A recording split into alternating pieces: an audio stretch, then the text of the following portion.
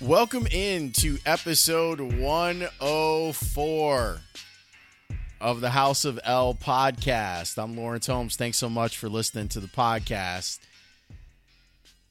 We've had a busy week at House of L. I don't know in the history of the podcast if I've ever had a week where I've released 4 episodes in a week. This is a little bit more of what we actually do on House of L, where earlier in the week we were doing like breaking news stuff, and it was cool. Like, it was really cool to have Rick Camp take care of some of the basketball stuff, and it felt good, like, as someone who technically is a small business owner, I have a very small business, to be able to use my small business to help someone, to have it be a win-win where they've got knowledge that I don't. They need an opportunity. I have an opportunity. I have a little bit of money to pay out via the company. I mean, the money's there so that I can use it to make the product better.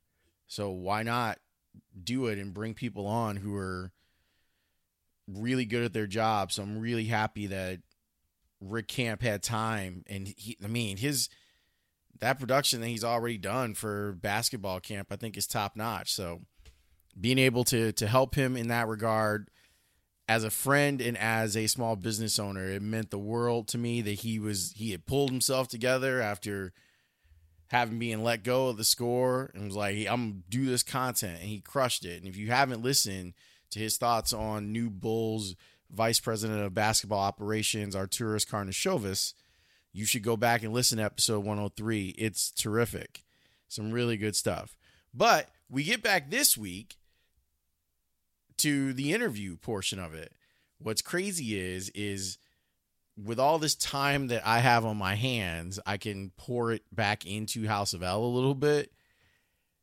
And I've done there are interviews that I had done before Shelter in Place, like this one. We had gotten so far ahead that I can put stuff out. I can tell you right now, I have the next, unless there's something that happens in between, I have the next 4 episodes of House of L done. But it was nice to do this episode because this is legitimately one of my favorite people. We were all really happy. I don't even know if I told Lance this, but I can tell you this now because I don't think the football police are going to come and take me away.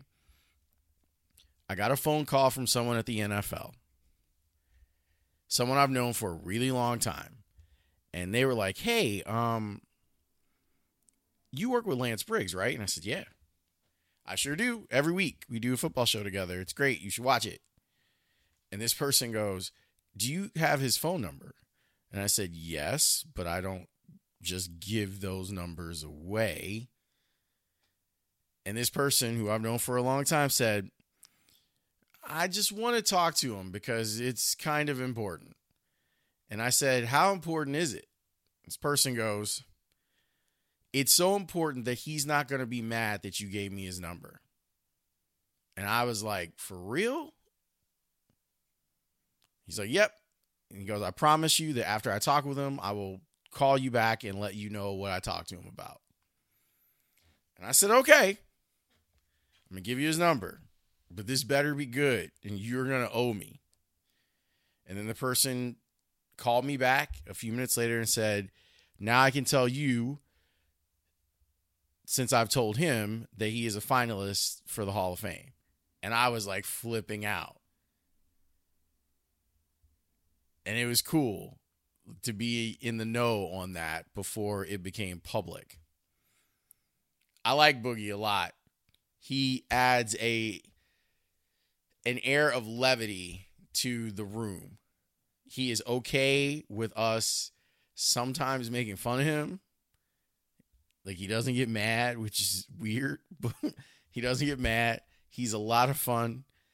He's got that. His approach to it is very different than Alex's approach, and it's different than Olin's approach, and it's different than Matt's, and I think that's what holds it together.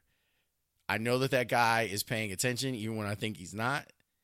And he says stuff that blows my mind with how prescient it is. Where he'll explain to me like why a play broke down or why a guy's not good at what he does. I really dig that dude, man. And he's one of the engines that makes our show go. I also wanted to talk to him about playing the game. I don't get to ask as many pointed questions as you would think because we're getting ready for the show and I'm worried about TV stuff. But I try to sponge as much information as I can while I'm sitting there.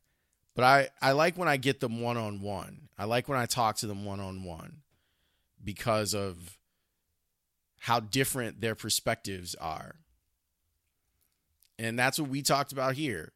I also love that you're going to love the section of this where Lance is talking about his sisters. I'm telling you, you're going to love it. If you're someone who grew up with sisters who played sports, or if you're someone who's dad of a girl dad, that's a big thing now, #girldad, I think that you'll really appreciate what he had to say about women's sports. So without further ado, let me stop talking and let the man do the talking here. He didn't make it to the Hall of Fame this time, but he's actually is more confident than I thought he would be about making the Hall of Fame. You'll hear that in here too.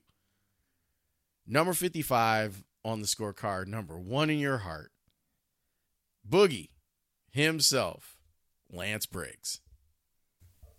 I got you. Oh, man, it's good to hear your voice, brother. How are you? I'm all right, man. I'm all right, man. It's spring training time out here in Arizona, so things are really picking up. Do you ever go and watch baseball at all? Yeah, I do.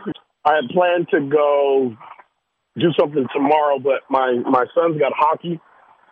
And I have some friends coming in town, and we're actually going to go to NASCAR on Sunday. I had heard that there's like a big thing with hockey out in Arizona, like youth hockey is becoming like a thing there. It's a lot bigger than you would think in the desert. It's a lot bigger than you would think. And I took my son out to a Blackhawks game for around Thanksgiving in Chicago, and he's just been obsessed ever since. And now he's just, he skates every day in the house, and he's in hockey, 2-3 times a week. That's really cool, man. I'm glad that's something that he's getting into. That's dope. Oh yeah, yeah. He wants to be. He's a big Patrick Kane fan, and he knows the goal songs and everything. He's heavy. He wants to be a Blackhawk one day. Did you ever shoot the puck? I shot the puck like 6 times. I didn't know that. Oh yeah. I've been around. I have like 5 Blackhawks jerseys. That's a good total. That's a good total of jerseys that you have. Right. Well, I want to ask you like a bunch of questions, man, and I appreciate you doing this because I know that you're super busy. But no worries. I want to know, like, when you were done playing, did you think that you were going to end up being behind a microphone? I didn't know if I was going to be behind the microphone, but I was asked that question a lot. When I used to do my interviews, we do our team interviews. I would always get asked the question, "Hey, would you ever think about getting into broadcasting after football?" And and for a long time, I would say, "I don't know." And a lot of times, I would always get, "You would be good at it. Like you would be good at it." That kind of vibe. So I knew that no matter what I ended up doing, that would be a possible avenue. So once you had kind of made up your mind, like, hey, all right, I can make this work. This is a good thing for me. What were the types of things that you felt like you needed to know to be good at it? I think initially I was coming fresh off of the Bears, so I knew them internally better than anybody in the studio. And I leaned on that a lot. But being next to Jim Miller and Dan Jiggets, but one thing I would always see from Jim is Jim would always have the paper. He'd always have certain notes that he would pass along to me. He would pass over to me, and from a numbers standpoint, Jim always had numbers to follow up his statements. That was something that I initially tried, and then I remember Jim grabbing me, and he's like, listen, he's like, you have what other guys don't have. You have the experience. So I'm gonna leave the number stuff. Some of it's for some of us, some of it's not for some of us. And it's like, from what I know about you and your career, numbers has never been your thing. You're a savvy guy. You're a feel guy. You're a guy who understands the game.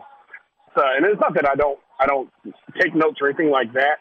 It's just when it comes to how I explain the game, I explain it the best way that I learned it visually. I think it's a valuable tool, what you do, to tell you the truth. I appreciate the fact that your experience is a big part of why you're successful. Was it hard for you to get to a point where you felt comfortable enough to criticize guys that you had played with? To criticize guys? Yeah. I would have never openly criticized anybody until I was a legitimate, consistent starter. You know, I don't think I would have a place to criticize anybody else if I was a guy that anybody could count on every week or every day, or a guy who I didn't miss one practice or one game for 5 years until my 6th year. You know, at that point, yeah, I felt like I absolutely had grounds to criticize one of my teammates, because I went out every day. To that point, I went out every day and I did what I had to do to help the team win. So I know I felt at that point that I had grounds to criticize the man next to me, and never have I ever felt that I was outside of any criticism from my peers. What does the idea of leadership on a football team mean to you? Oh, man, the idea of leadership has taken many different forms in my life. When I first started playing football, my first year playing football, I rode the bench. And weirdly, I was happy on the bench. You know, I got the minimum 6-7 plays you get. I was that minimum play guy, MPA guy, whatever you call it. Minimum plays allowed. You ask my mom today, whether she was upset that I wasn't on the field or not, she would tell you that I didn't mind riding the bench that year. And it wasn't until after that year that I realized that I wanted to get on the field and I wanted to play, and I actually wanted to start. So, you know, you talk about roles and where I started to where I ended up. I think every role that you take, and as that next year I ended up starting, and I started at safety, and I was a backup running back, and then I was a running back and outside linebacker. And by my 3rd year, I was a full-on captain of the team from there moving forward all the way until I got into the league. Leadership role-wise, I understood what it meant to be the captain, the leader, the face for a long period of time at Elk Grove, California. You know, and then getting to the University of Arizona, where I go from being the star player to the low guy on the totem pole. Probably going to have to redshirt, and had to fight through not redshirting and having to prove my worth, which was great. It proved to be a new challenge. So, and then once you get from the bottom of the totem pole, you work your way back up to being the top dog again for your respective college. You get to the professional rank where you're the low guy on the totem pole again, but all it does is present a new challenge. My new challenge was to prove that I am a leader, that I am a leader on this team. And the biggest transition, I think, from youth, high school, college to the professional rank was learning what type of leader that we needed. You know, and for the Bears, I wasn't going to be the face of the team leader that I was when I was in Arizona, or I was at Elk Grove High School or Elk Grove Youth Sports. For this team, it was going to take a different type of leader. It was understanding that my leadership is going to have to come in a different form, where even being vocal, even being vocal with some of with the players, that wasn't something that was going to carry over through the media. No matter how vocal I was in instruction or in helping my peers, that credit was always going to go to Brian Urlacher, which I'm fine with. You know, I mean, you know, for me, it's more. I think what's more important was the bonds that we made in Chicago. Bonds that we made in Chicago were deep, they're rich, and it was beyond just football. We respected each other. We earned each other's respect. Brian already had the respect because he was who he was before I even got there. It was me who had to earn my peers' respect when I got there. Once their respect was earned, then the relationship just grew from there. And I will always lay my hat on the fact that the leader that I was a guy that I knew that the men that were next to me knew they could always count on me. Did you ever think, when you were at Arizona, did you think that you would be able to find the type of camaraderie that you ended up finding in the NFL? Or were you like, man, this is going to be a business, guys are going to be in and out, I don't know if I'm going to be able to build lifelong friendships in the NFL? The NFL was a really undiscovered territory for me because there weren't a lot of guys that were in the NFL that I knew of before, like had any close relationships with. There's a few guys that literally come to mind. One actually was playing for the Bears, Joe Tafoya, and pretty much every one of them were ex-University of Arizona football players. But there weren't a lot of men. There weren't really any men that I would look to say, okay, would you give me some advice on this or on that? Antonio Pierce, but you know, at that time, Antonio Pierce, you know, he was going through his own struggles as a undrafted football player who's had a lot of hardships with Arizona and his pro date. So there's a lot of distancing that he had from himself in the university, and his fight to get to relevancy in the NFL before he ended up being that star linebacker for the Giants and win the Super Bowl.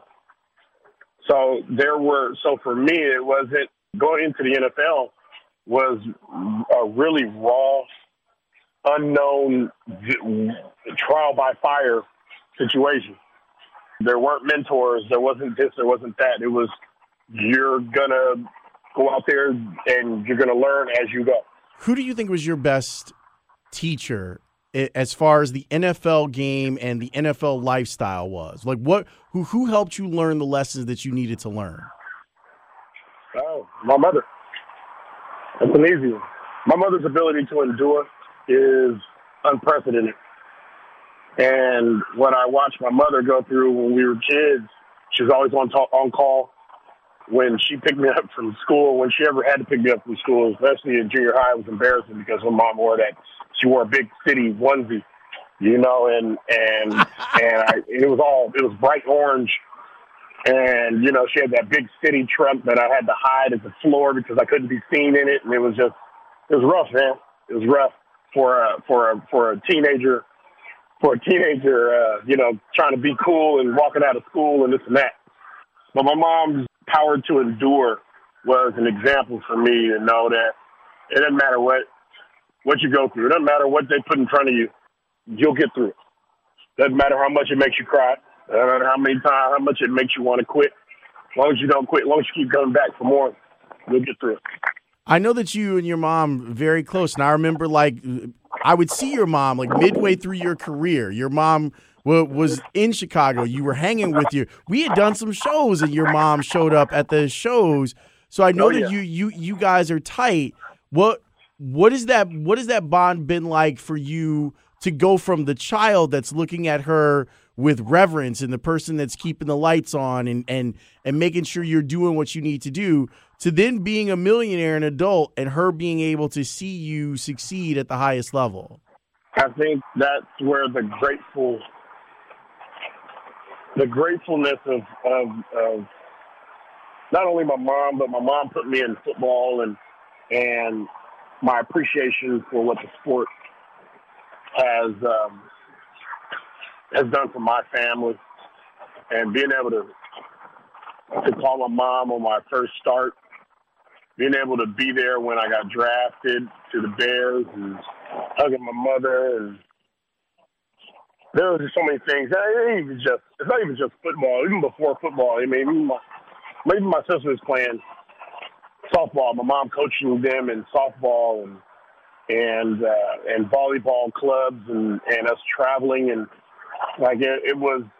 Those were our vacation trips. Our vacation trips were softball tournaments and volleyball tournaments, and we drive to the Bay Area or to Reno. And that's when we would get out of school a little bit early, and Mom would rent the big station wagon, and we have all our meals in the ice bucket in the back, and me and my sister would play games all the way to Reno or wherever we went.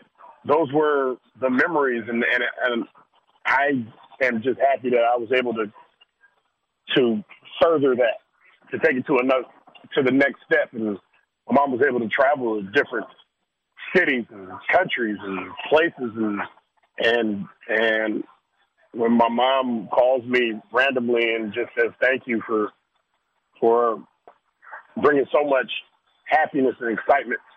She's like, I just appreciate you bringing me along on the ride.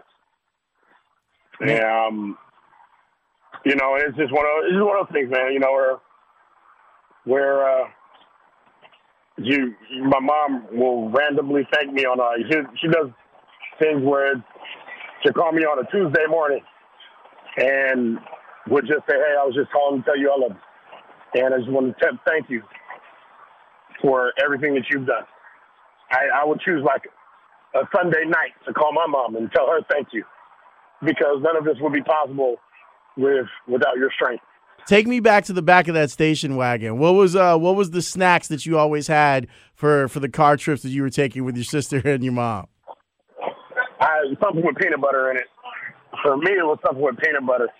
And any guy that grew up with sisters knows there's so many different games so many more games you play when you have sisters than it is when you have brothers. Like, some are more creative. Let me tell you that, creative games.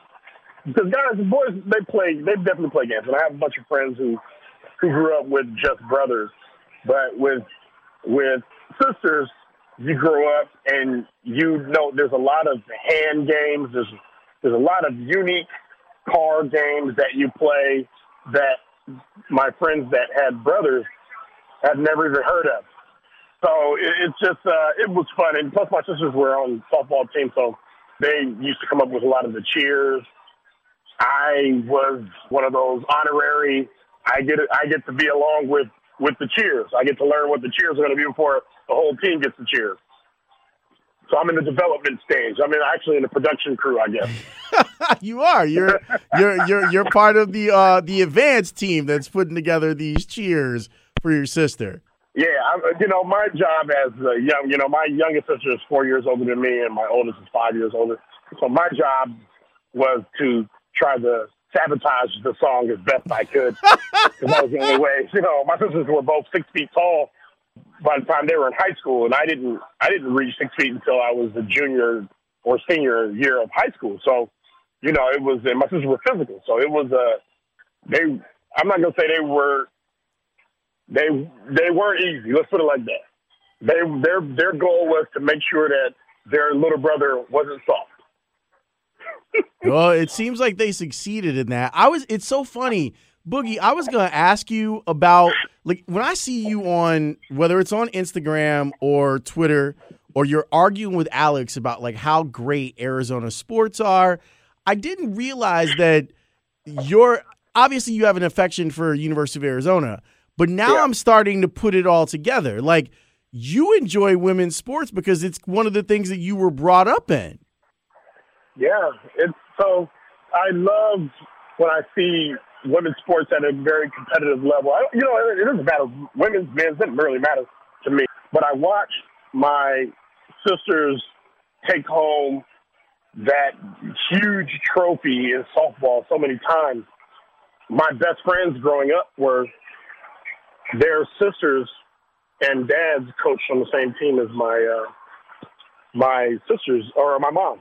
And so we would go to these different cities, Visalia, California, and the Bay Area, and Reno, and we'd go to these tournaments, and my sisters would always, they'd have the top three teams take photos, and my sisters would always take home the trophy that's taller than we are, and so I grew up, and we'd stay in these hotels where you always had all the different teams that were in the tournament. And so when you got away from the parents, you get to go out and you meet and greet and all this different stuff. You get to learn about each other. And my sisters also played at a high school in Sacramento that I actually went to my freshman year, and I ended up transferring away to Elk Grove High. And Elk Grove was the big rival for everybody. It was a team everybody wanted to beat. They were like the Patriots. When my sisters played sports, they always wanted to beat Elk Grove. Some of the best games I've ever seen in women's sports were my sisters playing. These were physical, super physical games. And there were games where you would have to stand up to watch. It would always come down to the final second. When I watch sports or whoever, I love to see competitive games. I love to see when the emotions tied into it, when people really have a disdain for each other, and I love the emotional part of sports. And one thing I don't say, and I know that you know this because we spend time together, is I love the bad guy. I love the villain, because the villain makes sports better. It makes, when you have a guy, he's a dirty player, I just want to see him lose, or I want to see him get beat up, or I want to see somebody pop him. If it happens, it's like this big deal. It's a big story you'll talk about probably for the rest of your life. If it doesn't happen against a dominant game, it's a story that maybe your friend gets to talk about for the rest of your life. Emotion makes sport, I think, great. And watching my sisters play competitively at such a high level has always made me drawn to. Doesn't matter, women, men, kids, boys, girls, doesn't matter. If you can play, you can play.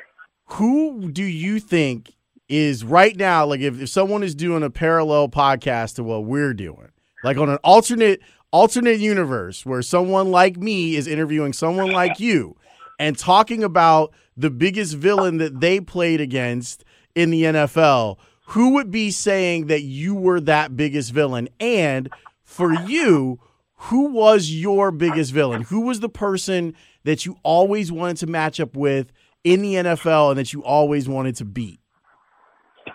Well, if I'm going to talk about somebody talking as far as me being a villain, it would have to be fullbacks and guards. Fullbacks and guards, and maybe slot receivers. Because by the time I got to the NFL, blindside blocks, plays, backside A-gap plays, and ISOs, plays where I knew the fullback was coming headed my way. I ran as hard as I possibly could and hit those guys as hard as I could.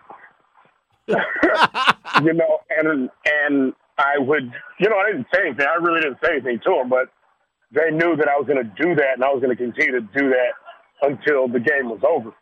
Thought process-wise is, I know that you're not willing to go as far as I am, and you're not willing to do it as long as I'm willing to do it. So I guess that amounts to you're not willing to sacrifice what I'm willing to sacrifice. What I also learned about going at 100 miles an hour, a lot of times I could take up two guys. There were other times where I would be able to make that hit and slip by into the backfield. That's the reason why during that period of time, I had more stuff than any other linebacker in the NFL. I really attacked the line of scrimmage. So who was the villain for you? Who was someone that you just hated to see him? You were ready to play because you knew you were going to face off against that person. Oh,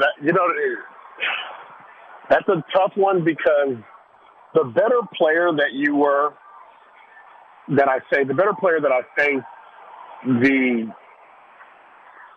the more that I asked of myself, and the higher it just raise your talent, your level of play. But I'll tell you this: Percy Harvin was kind of a nightmare in the sense that he was so versatile. No matter where they put him, he was a problem. Percy Harvin was really a wide receiver that could run the ball better than most running backs in the NFL. And I remember him coming to Chicago, and he caught like a middle screen. And we teach angles as part of our fundamentals. And we took the angle that we were taught to take, and I remember him missing two defenders before me, and I swore, I was like, okay, he missed two, and this is all within, I want to say, a second and a half is going on in my brain. He missed two defenders catching the ball, moving, running back toward the middle of the field. And as I'm running toward him, I thought I could get him, but he was moving so fast that the angle that I had couldn't get to him. And when I dived at him, I was like, wow, I'm still as good a foot and a half away from him. And he went on for at least 15 more yards. Percy Harvin, no matter where he lined up, he could do a lot of damage. He would line up as a kick returner. He could run a kickback. He could line up in the slot and be a threat there. He could line up at the X or the Z, be a threat there, or he could line up at tailback and run in between the tackles. The best thing that we had going against him is he had a migraine issue. So a lot of games he never even got to play because he had a migraine. Let me ask you about why you love football. And I think I have a sense of it. But in your own words, what is it about the game that drew you to it? Oh. Okay, you're taking me back to the 90s now. You're taking me back to the 80s.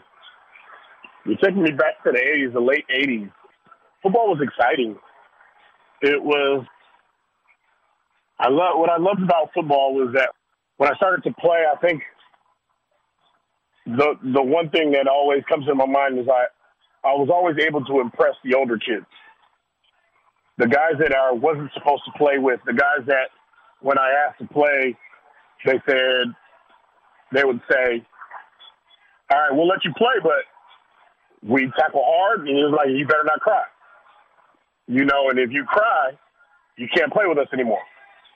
When you go from being the kid that's picked second to last to the kid that people are trying to flip a coin to see who gets first pick so that they can pick you, it makes you feel like this is where you're supposed to be. And when you earn this respect of the older kids, when the older kids come around or you walk past that park and the older kids are playing and they're yelling, you come on and come and play. I know Little Man. Yeah, I know Little Man, he can play. Little Man can play. He's on our team.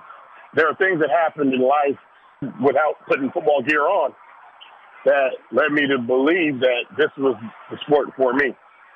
Football also was a sport where I loved scoring touchdowns. I loved catching balls and running the ball. But I didn't really appreciate the game until I learned that what it meant to play defense and how much more I was going to love the game because I played defense than it was when I ever played offense. What do you think about playing defense was so different about playing offense that love that you had for football just got even bigger? Oh, man. Oh, no, I think there was this kid that played in Sacramento. His last name was Rucker, and he used to wear a big cowboy collar, and he had this big, huge face mask, and he might even have played defensive line or middle linebacker on defense, but he would run the ball. They would put him back at tailback. He would just run guys over. And there was at this time, I would hit, but I wasn't a huge hitter.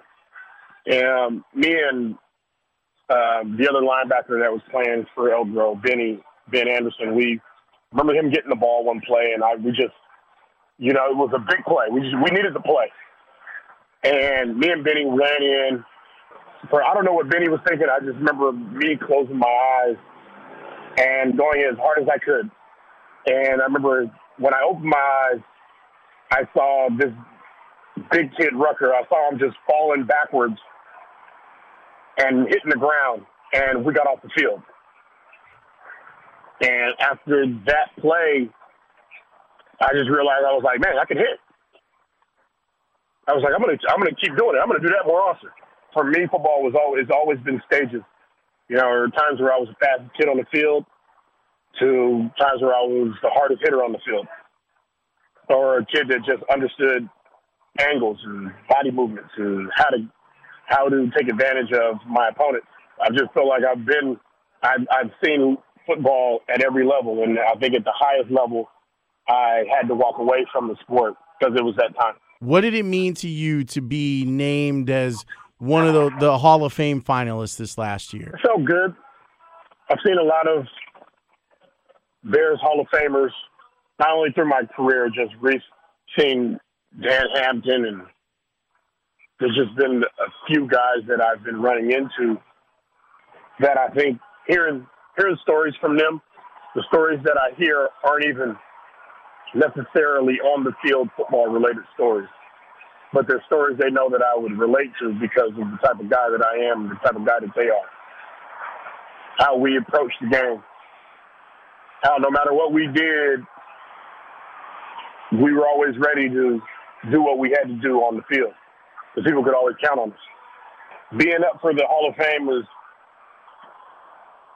it's an honor, and when I do get in, I'm going to enjoy it and enjoy the rest of that ride. But hey man, I'm just happy. I'm happy for the guys that got in, and when I get in, and when it happens, we'll celebrate.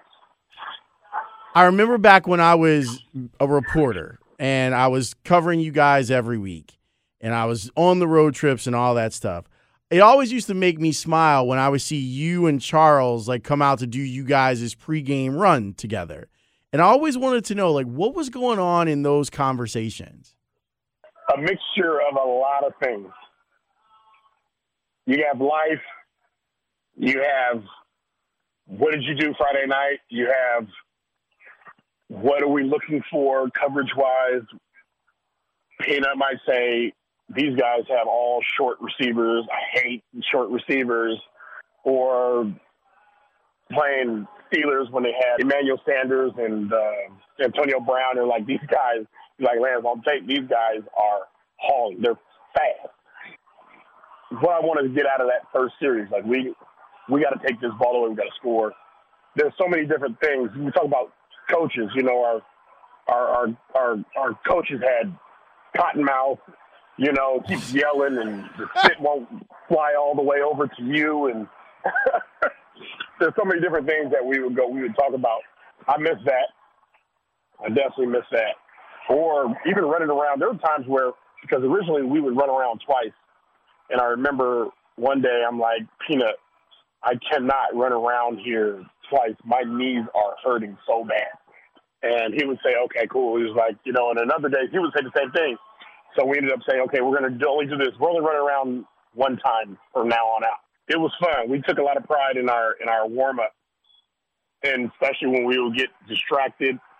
If there was somebody we knew or he knew, he would go up, he would say what's up to him, and I would give him crap about it. Hey, man, we're trying to get something done here.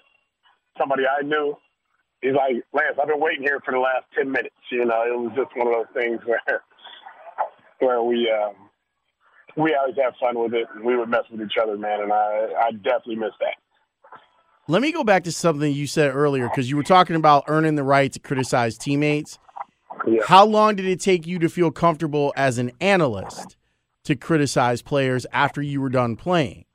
On the level that you do, because I don't mind criticizing players. I don't mind that. But I think there's more to it, and I think sometimes initially it's easy for us to criticize what we see, not what we understand. So when you see a busted play, you know, I can go back to, as an example, we played against the Detroit Lions. We had a tailback, number 44, that ended up getting a concussion, and he had a bad concussion and ended up ending his career. Do you remember? He's from Cal. Do you remember his name? I can't remember his name. Let me think about this. Let me look it up. Yeah, running back from Cal. He was a first-round pick. He was number 44. Well, he had this big run against us. It was a big run. It was like 50 yards for a touchdown. And we were in a cover 2 type. I think we were in cover 2. And I remember the play where it broke was near where I was. And it was what we call I forget the name of the call, where the tight end will release right now to try to make the linebacker release with them to open a gap so that the running back can run through it. Was it Javid Best? Javid Best, yes, that's it. Good call. So when the tight end released, I took about 2 or 3 steps out with the tight end, then I came back. And by the time I came back, he had hit the hole. And you know him, he's got 4.3 type speed. He hits the hole and he's gone. So I'm walking to the sideline and I'm running the play through my head over and over and over and over and over and over. And I'm like, I'm pretty sure I screwed that up. And I get to the sideline and I see Bob Babbage. He's looking over the sheets. And I'm like, I screwed that up. He was like, no, you didn't screw it up. I was like, yeah, I did. Like, I'm going through it. He was like, no, you didn't screw it up. Like, you were where you were supposed to be. He was like, in that defense, that wasn't you. The amount of ownership that you put into stuff, sometimes it's greater than just doing your job. Sometimes, and even though I did my job, I knew I could have done more.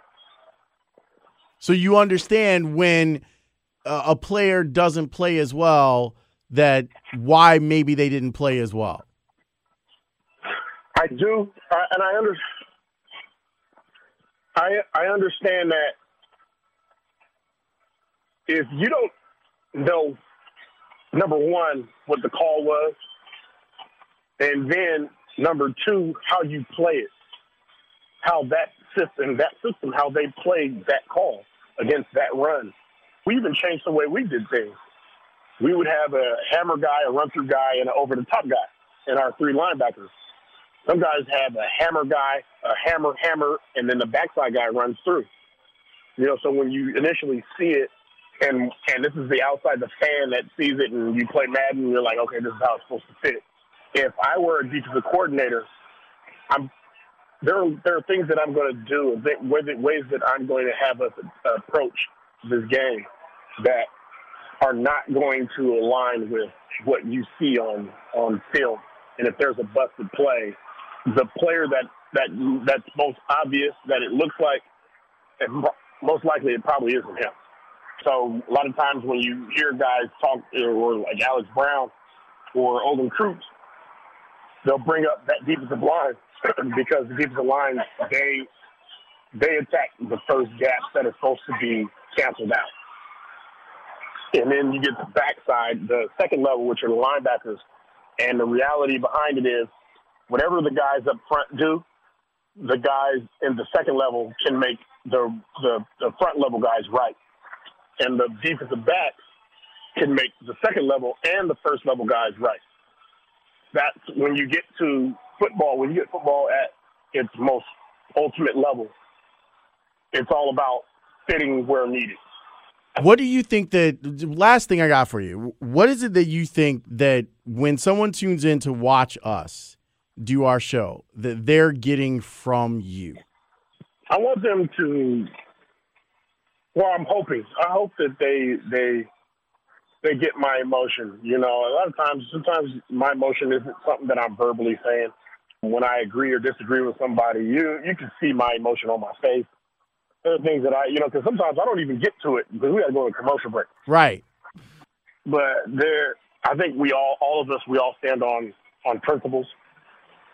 Our principles don't mean that we don't agree on how football should be played. Because the one thing I do believe is on our panel, we all believe that football should be played the same, as hard as you possibly can play it. But there are also things that within those principles that we we fundamentally disagree on a bit. And where Alex understands lining up as a 5 or a loose 5 and at the defensive end position, I understand what is playing at 4.5, 5 yards deep. There are different things that go into play on our positions, and Olin understands about protection and who he needs to be aware of. You know, whether that linebacker is 5 yards deep or 3.5 yards deep. Matt Forte has to understand exactly he has to block inside out. If this guy inside is a threat versus that safety or that nickel. So we bring different angles to the same principles.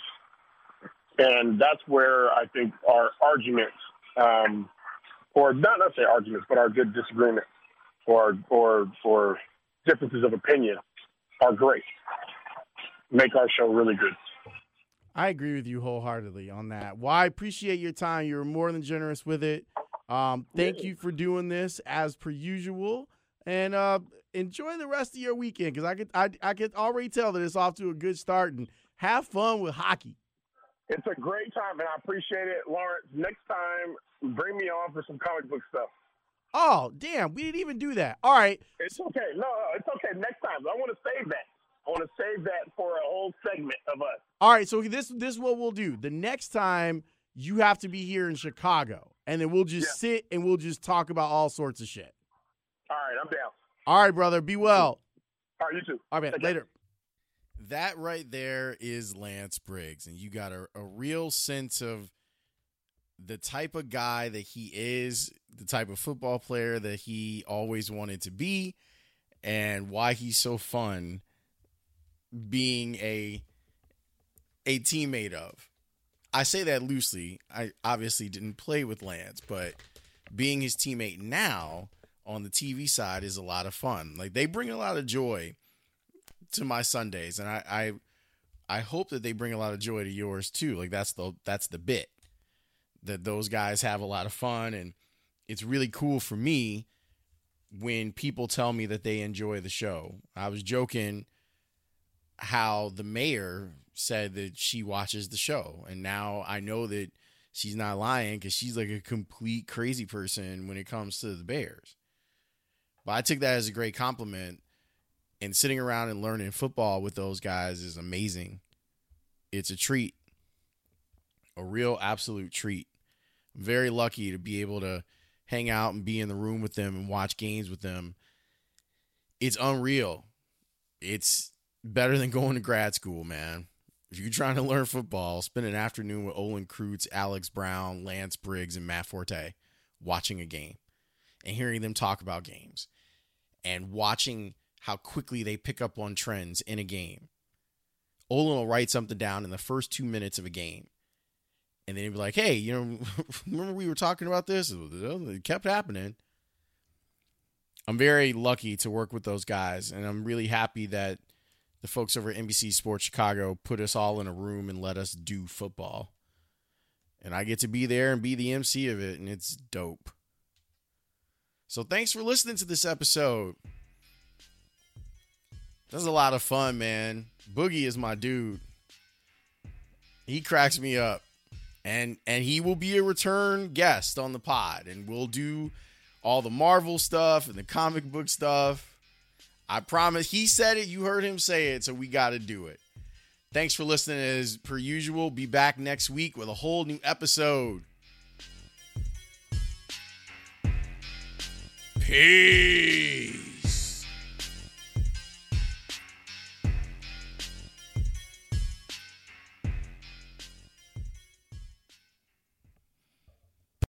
Without the ones like you, who work tirelessly to keep things running, everything would suddenly stop. Hospitals, factories, schools, and power plants, they all depend on you. No matter the weather, emergency, or time of day, you're the ones who get it done. At Grainger, we're here for you with professional-grade industrial supplies. Count on real-time product availability and fast delivery. Call, click Grainger.com, or just stop by.